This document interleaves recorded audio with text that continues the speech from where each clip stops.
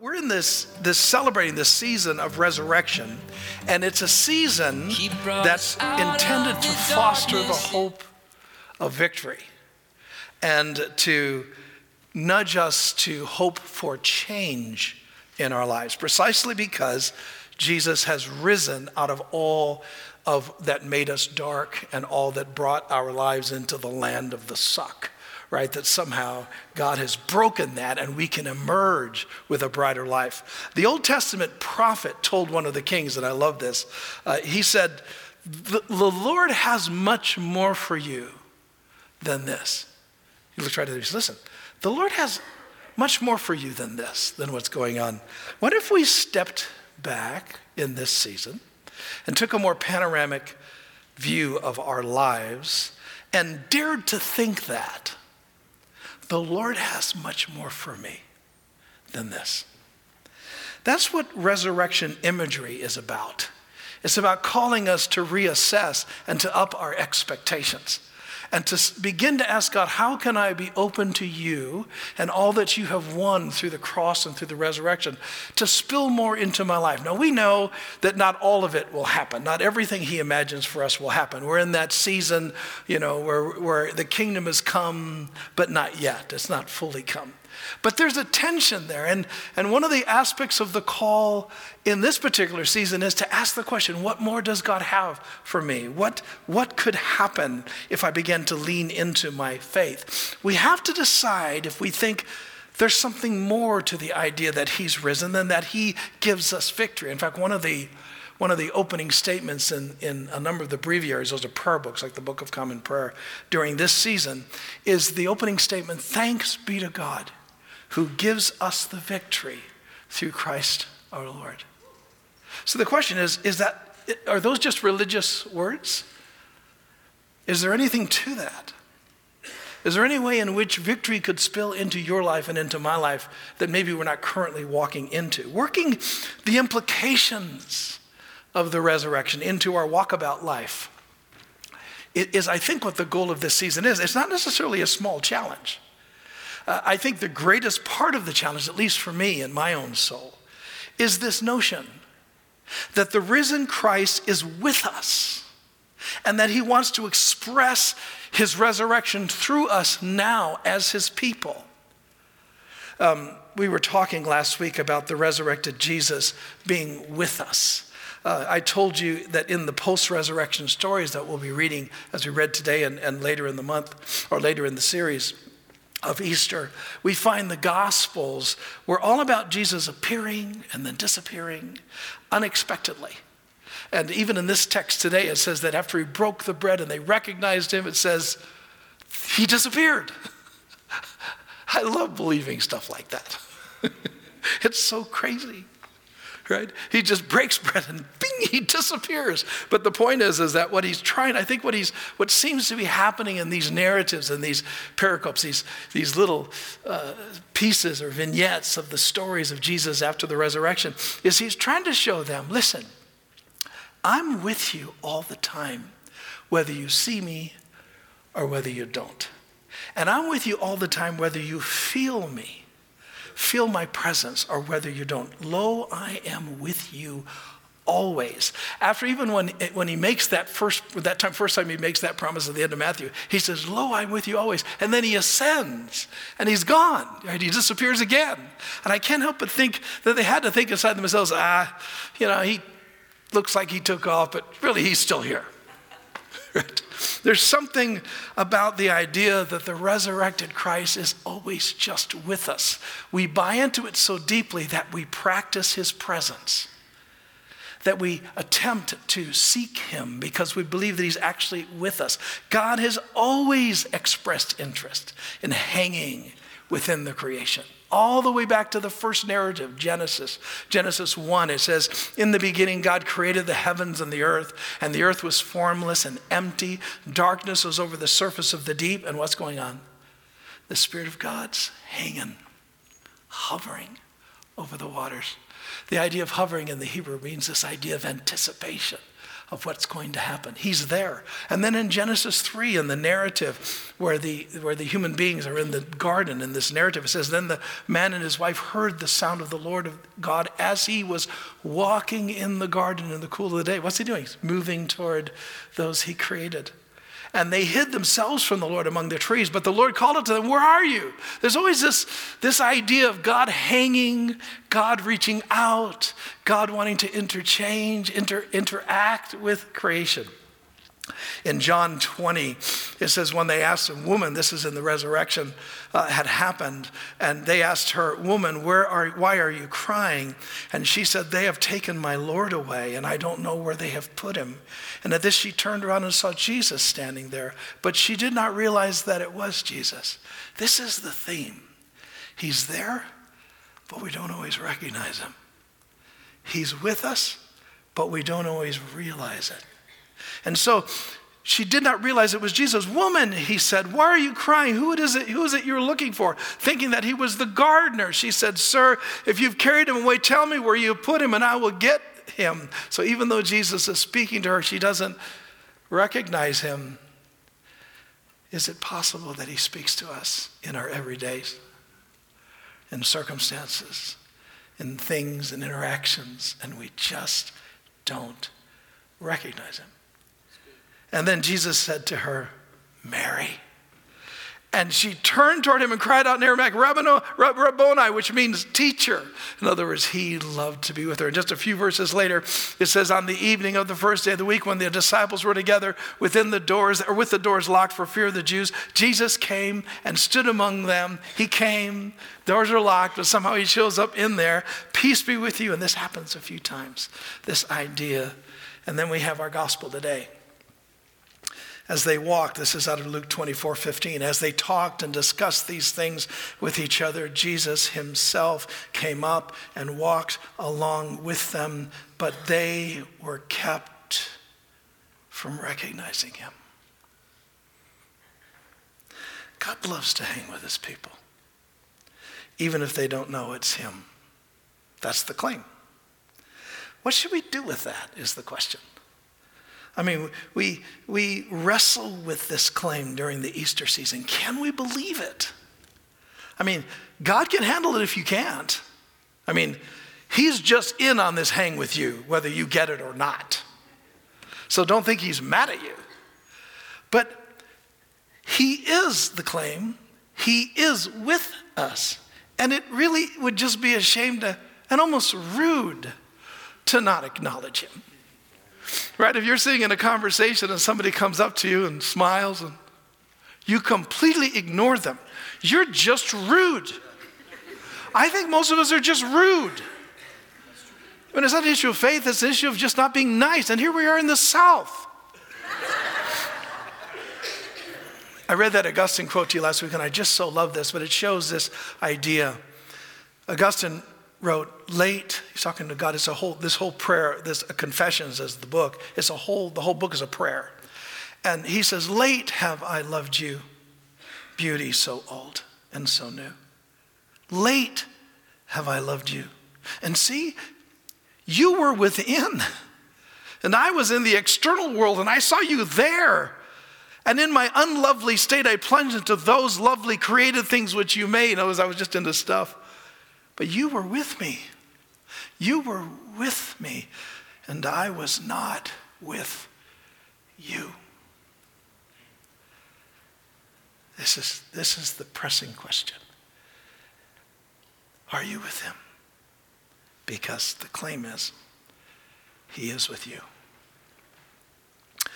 There are three things I want to point out from our text this morning.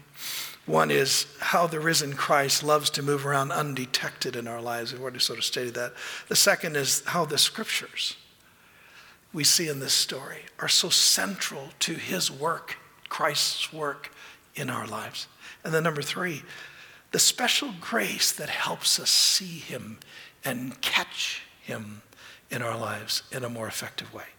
So first, how the risen Christ loves to move around undetected. Notice in our gospel text that after the resurrection, the evening of the resurrection, Jesus is walking and he is hiding in plain sight. We already read it to you. They were kept from recognizing him. And I remember years ago, it was in the 80s, I'm reading this text just as a matter of, because I'm reading through the Bible, and just as a matter of just reading. I'm not trying to study. I'm not trying to get any knowledge. I'm just reading because I'm trying to fulfill my obligation.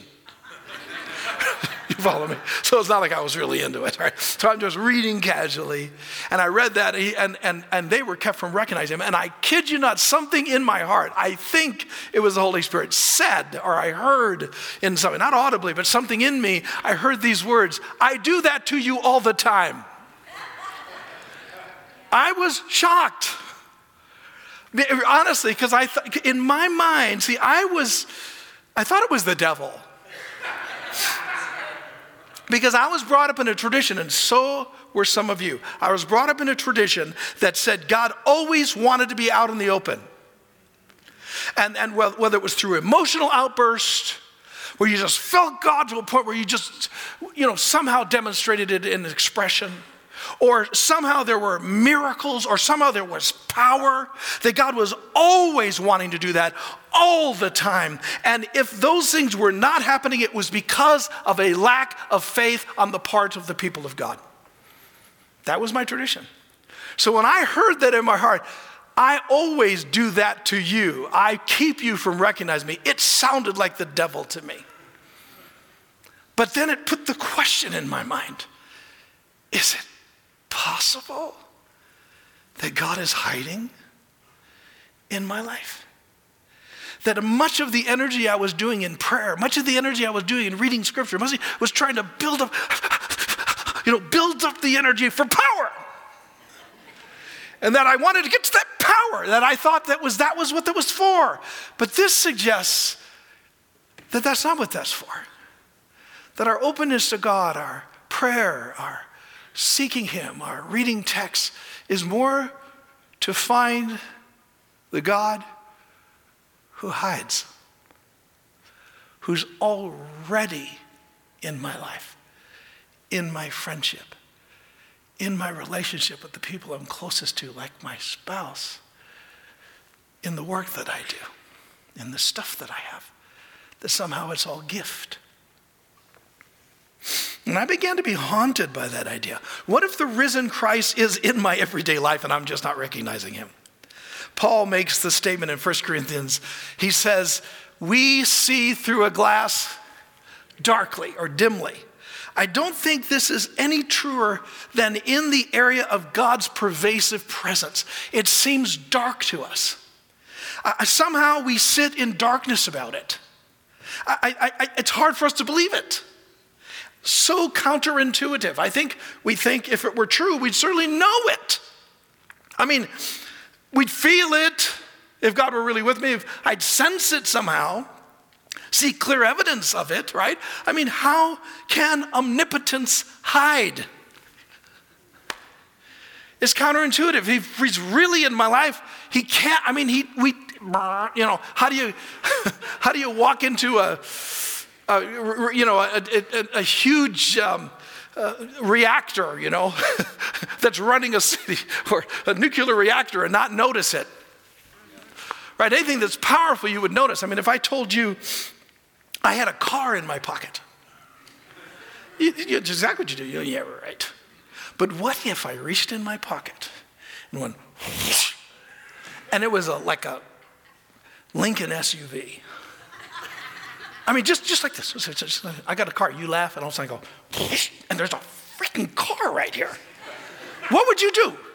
You go, it's a miracle. Because you can't fit big and small. What if the greatest miracle that God does every day in our life is the fact that he's with us and we don't feel him? How is that even possible? Because God does it. What if he's just really good at hiding? And what if that's the very reason why the principal thing he calls people of faith to do is seek him? What if he's just always playing hide and seek? 1 Corinthians 6 says, do you not know that your body is an actual temple of the Holy Spirit who is in you? Your prayers don't get you closer to God. Coming to church doesn't get you closer to God. God can't get any closer to you. He come out the other side. He is in you. He is with you. All that stuff does, the prayer, the church, the study, whatever you do, is to help you see the one who's already there. The risen Christ is in us vis-a-vis the Holy Spirit. There is nothing you can do to change that. All we need to do is pray for eyes to see it. For the light to chase away the darkness. This is such a great prayer even for people outside of faith, because the gospel is clear. The Spirit is working everywhere, even in every person, no matter what faith they're in, no matter what part of the world they're in. They may not understand Christ. The Spirit ultimately brings people to Christ. But we can always be praying, God, help people see that you're working around them and in them somehow. That should be our prayer. Now, I'm not suggesting this is easy, but here's a couple things I think can help us, at least is what I do, to try to seek him, to see him, is one, I recognize his penchant to hide. I buy into the fact that God loves to tuck away himself into my life, not being caught. Number two, believing that. I find a place, whether it's, a lot of times it's in where I sit in the morning with my coffee, but whether it's in a room or in a car or in a closet or in the back or wherever you are, that can be quiet. Get some quiet. Some people call this meditation. Get some quiet and then just be fully present. Be honest about where you are. Whether you're full of faith, whether you're full of doubt, just be in that moment and be honest. There's sometimes, I kid you not, sitting there, I'm thinking, God, I don't know if I can even believe in you today. It's such crazy stuff to believe. And somehow when I just say that, it's just like I feel, like I'm chumming up to him somehow, to God somehow. This can be a challenge. This alone time can be a challenge for me because there's a lot of stuff that I come into there that I realize I'm unresolved about. It can be a situation or a conversation that was bothering me from yesterday that's lingering.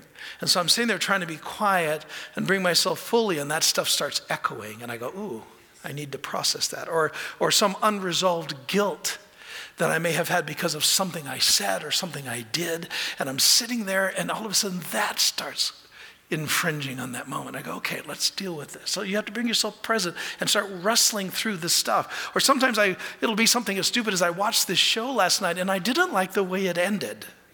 So I'm sitting there in that moment thinking, well, you could have ended this way. And why? Well, that doesn't make sense because that... I'm sitting there trying to be present with God, working out the details of something from Hollywood. Right? But once I'm present, once I get through a little bit of that fog and get into a place of quiet, I open up to the Lord, who I'm attempting to believe is present. And I pretend he's present. Think of what I just said. Every one of us have a portion, all of us have the capacity to pretend, right? Listen, you did that when you were little kids. Pretend you were a princess, pretend you were a thing, and some of you are still pretending. Most of us, it's imagination. Most of us only use it for evil. We can imagine the worst. We can imagine the worst happening, right? But what if you used your imagination, that part of you that imagines, and imagine that he's present right there with you, God Almighty. And then in that moment when I imagine that, when I pretend that, I start trying to, I don't know how to explain it, I start trying to draw him up into my thinking. Like if you get a good milkshake and you got to really work on it, right? I start trying to draw him up into my consciousness, somehow draw him up. And the imagery I like to use sometimes is like a plant, like I imagine a plant that's in the earth draws nourishment and draws water out of the ground. right? That kind of idea. We know that Jesus used this kind of imagery in John 15. Remain in me and I will remain in you. No branch can bear fruit by itself. It must remain in the vine. Neither can you bear fruit unless you remain in me. This imagery of drawing and being able to have fruit because you're drawing from the vine, this kind of idea. Here's the promise if you get into spaces like this. Hosea 6. Let us acknowledge the Lord. In other words, you don't have to. He can be right with you and you just never answer the door, you rude person. Let us press on to acknowledge him. It takes some persistence. As surely as the sun rises, he will appear. He will come to you like the winter rains, like the spring rains that water the earth. See, if you dare to do this, even on pretend mode, and you stick to it, he will come. If you're in a hurry, you'll be disappointed. This may take a while. It might be a daily effort for months. If you hate boring, you will not last. Because the bad news is that boredom is one of the essentials for spirituality. Think watching paint dry. This is what you do. Whether you're reading your Bible or whether you're praying, just think watching paint dry. Lower your expectations. I'll never forget when I first started reading the Bible as a matter of discipline. I used to just read the Bible, the good stuff, The Lord is my shepherd, I shall not want, or I can do all things through Christ. All the good ones. But there's so much in the Bible that's so boring. He begot, and this story and that. And it's just like, oh my gosh, right? And I remember when I committed to reading the Bible, somewhere in that midst, it was back in the 80s, when the one-year Bible, anybody remember those? The one-year Bible, you read that 1 year. And I read that thing, and I read it through consistently year after year. And one of the things that hit me, and I've told this story before, I only have one life, so you hear all my stories. But anyway, I could make some up. I know preachers that do that. But anyway, I'm reading, and it was one of those moments that I felt an inspired thought, I think, from the Holy Spirit that was this. Just read it and keep reading it. And every once in a while, I'll peek at you through the pages. And then the sense came to me, this thought came to me. And if you keep doing it over time, not only will I be peeking through the pages, I'll be peeking through your life to the world. Just by sticking to reading it. So the image in my mind when I read the Bible is that, because I have grandkids, had kids, and you all had the Jack in the Box, dun-dun, dun-dun, dun-dun, dun-dun, dun-dun, dun-dun, dun-dun, dun-dun, dun-dun, dun-dun, dun-dun, bump. We're all waiting for the bump, dun, dun, right? We're waiting for that, but most of it's dun, dun, dun, dun, dun, dun. See, that's it. Spirituality is about the dun, dun, dun, dun. You don't get many Pop the Weasel things. My kids used to tell me when they were, because all kids tell their parents they're bored. So they'd sit by me as though it was my responsibility to fix their plight. I'm bored, Dad. And I would always say, you can ask them. They're all adults now. They know this. They'll tell you. I used to say, well, that's wonderful, being bored. That's a gift. I mean, you'll never be very spiritual unless you have a high tolerance for boredom. So welcome. This is bad news for most Americans. For most of us, there's no such thing as good and evil anymore. There's no good and evil. There's only fun and boring. And we're asking people, new generations that come up, man, I feel sorry for having to ask this to our younger generation of believers. But if you want to be a believer, you gotta welcome boredom. Doesn't happen any other way. But if you dare to go on the hunt for the risen Christ, to seek him, be all in, refusing to retreat, he will come. Jeremiah 29 says, then you will call upon me and come and pray to me, and I will listen to you. You will seek me and find me when you seek me with all your heart. In other words, you're all in. I will be found by you, declares the Lord, which means light will come. You will catch him. All right, I've labored that. Second thing I want to show you from this text. that the scriptures have, how much time, have I been talking really long? I have, haven't I? How long, can I finish this quick? Am I okay? All right, I'm okay.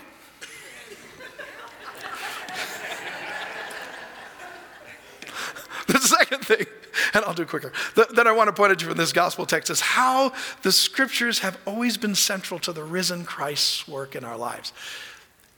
You've got to fall in love by hearing the texts. You've got to be open to it. Somehow they're like magic somethings.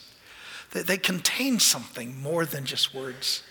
In Luke 24, it says, he said to them, this is our text, how foolish you are and slow of heart to believe all the prophets have spoken. Did not Christ have to suffer these things and then enter into glory? And beginning with Moses and all the prophets, he explained to them what was said in all the scriptures about himself. And then afterwards, when they sit and he breaks the bread, they said, were not our hearts burning within us while he explained the scriptures to us? There's something about the scriptures that God chooses to use where he cuts into our lives. And he does stuff in us. The role of sacred text has always been central to the church's life. The language, the imagery, the big ideas that the church has carried historically have always been rooted in the writings that the church considers the Word of God, which we call the Bible. To be sure, the ancient Christians did not look at these texts the way a lot of moderns look at the Bible. I mean, moderns tend to think the Bible as this perfect book, right? And they'll actually use text like out of 1 Corinthians 13, for we know in part and we prophesy in part, but when perfection comes, the imperfect will disappear. I've heard whole organizations use this text to say the perfect that was coming was the Bible. Now that, no one ever even thought of that till after the Reformation. For the Bible, or the scriptures for the first 1,500 years of the church, they never saw the Bible as perfect. They saw it as a place to hear the reflections of those who had had encounters with God. They knew that they could find useful teaching for correcting and training and equipping, but it was not thought of as a book of perfection, as though it fell like a meteor out of the sky and has all the things you will ever need. You don't need anything else. It's your complete book of all ethics, all science, all everything that you need. No one ever thought of it like that, nor did they ever think of it as a book that we could use to beat up people who don't know the truth like we do. The Bible was never weaponized. Man, I love the Bible. Don't misunderstand me. It's a book full of narrative history, genealogies, laws, poetry, proverbs, prophetic oracles, riddles, drama, biographical sketches, parables, letters, sermons, apocalypses. Is just full of all kinds of genres of stuff. I want to say that it's magical. Some people don't like that. It is definitely mystical. And on some level, it fills the believing heart with life and wonder and grace and comfort, this book. Most believers treasure the Bible. It's been the bestseller in the world all since history began. When the Gutenberg press first started printing, the first thing off of the press was the Bible. It's hard to imagine. But these sacred scriptures, which have brought unspeakable comfort and blessing to countless millions, has also been used to bring pain and horror and death to many. The same book. The Bible used to be justified they used to justify their instruments of pain for people that were considered heretics. You know who the heretics were? They were the Christians who disagreed with the Christians who were in charge. During the Inquisition, Christian leaders who are unlike any of us. I mean, they were just people like we are. Justified using iron collars with spikes in them. So when they closed them, they impaled the throats of the people who were speaking heresy. As well as they would build stretching machines, and they would stretch people until their limbs popped off because they were believing something that wasn't right, all in the name of God, of course. Hitler used the Bible to justify murdering millions of Jews. American conservative preachers used the Bible every Sunday to justify slavery during the 1800s. Throughout history, the Bible has been used to defend violence against racial minorities, women, Jews, abortionists, gays, and now our political opponents. When faced with the possibility of war, one group has used Scripture to prove that we have to go to war to stop the evil, and another group, using the same Bible, proved that we should never go to war. Same Bible. The interpretations worlds apart. So what should we do? That is the question. Let's close in prayer.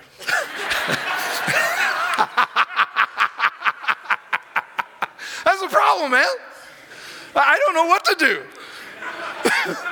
I mean, here I do some things. Like one of the things I do is I look at texts, not to weaponize them, but to find truth, or even to find truth in them. But I really look at them for where I can be challenged and transformed. Me. That's Luke 24 again. Were not our hearts burning within us while he explained the scriptures to us? In other words, the scripture is supposed to be used to affect us, not use it to hurt others or manipulate others. In James 1, it says, therefore get rid of the moral filth and the evil that is so prevalent, and humbly accept the word implanted where? In you, which can save you. That's what you should love the text for, to let God mess with you. Come on, God, I'm reading the Bible. Dice me up, man. Help me figure out what an idiot I am. That's really the heart of it. You can say it nicer than that. Beyond that, when dealing with topics that there are multiple interpretations, I always ask, what has the church said universally? I mean, historically. There's not always places of agreement, but you can often find a range of agreement. But just be nicer about it. Don't weaponize it. I also continually admit to myself that when I read the Bible, I have these unseen biases that cause me to read unintended ideas into the text. And so when I'm honest about that, it keeps me free to give opinions, but not to hold on so much to my opinions that I refuse to grow and to listen to others and to actually change, right? Some argue that the Bible doesn't need interpretation. And for a lot of texts, that's true. I mean, there's just texts that say things like, this is Paul, do everything without complaining and arguing. You don't need to interpret that. Just stop complaining and arguing. Right? But there are all kinds of texts that are not that simple. And if we're not careful, we'll think that our understanding of what we read is the understanding that should be universalized for all people. No bueno! You didn't know I was Latino, did you? I am Puerto Rican. Though there are problems, I have not given up on the Bible. I read it. I love it. And let me confuse you just a bit before I stop here, is you really don't need to read the Bible all that much.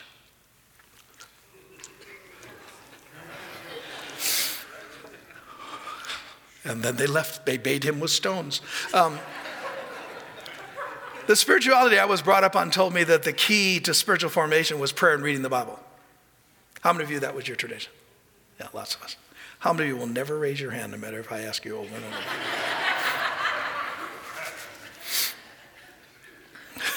My brother Mark says, pastoring is like a walk in the park. Jurassic Park.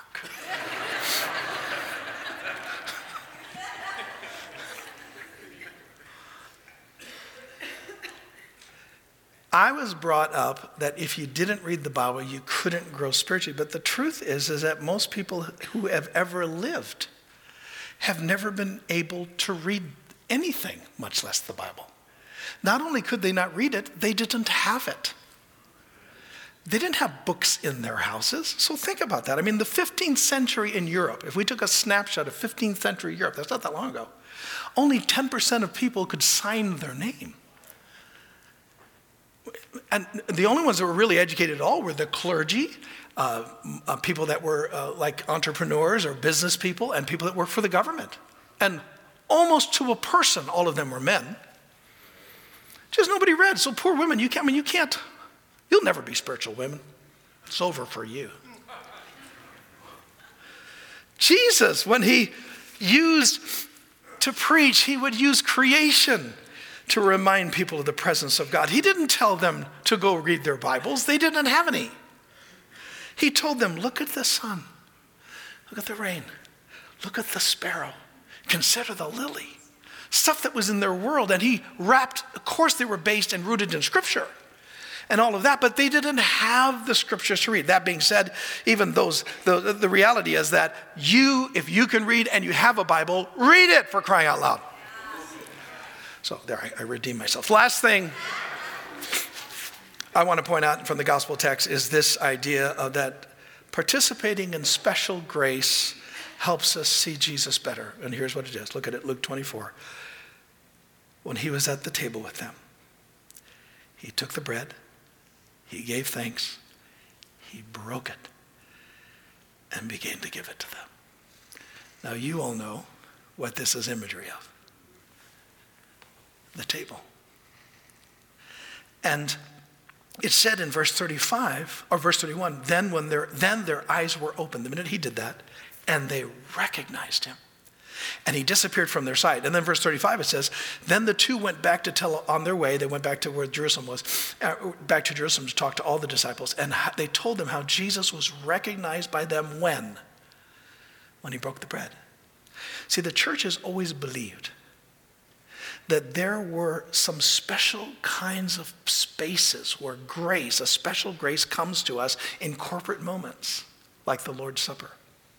These help us catch the risen Christ when, in ways that personal spiritual moments don't necessarily help us. Jesus speaks of these special grace moments, Matthew 18, for where there are what? 2 or 3 come together in my name, there am I with them. He is with you when you sleep. He's with you when you have your coffee, but he is with us in corporate spaces in a way that not available to us when we are by ourselves. These are the spaces of special grace. Some Christian traditions call these sacraments. The Eucharistic meal is one. It's an us moment. Water baptism is one. It's corporate. You can't water baptize yourself. Laying on of hands for prayer is one. You can't just lay hands on yourself. You're supposed to go to someone else. There's something about us that brings Christ's hiddenness present when we're in a way that's different than when we're just by ourselves. All I'm simply saying is we need to, particularly as Protestants, reintegrate these places of special grace into our spirituality, because often ours is too private, which means it's too lonely. So here's what I'm saying. Jesus is risen. He's often undercover. The scriptures play a key role in our working out the implications of resurrections, and we should run to spaces of special grace, the us spaces, if you want to see his risenness in your life. If you just don't have the energy for this, it's okay. He still loves you. He's still with you, and he'll stick with you until you're up for some seek. Bottom line is, he is with you. The tomb is empty, and he is alive. Amen.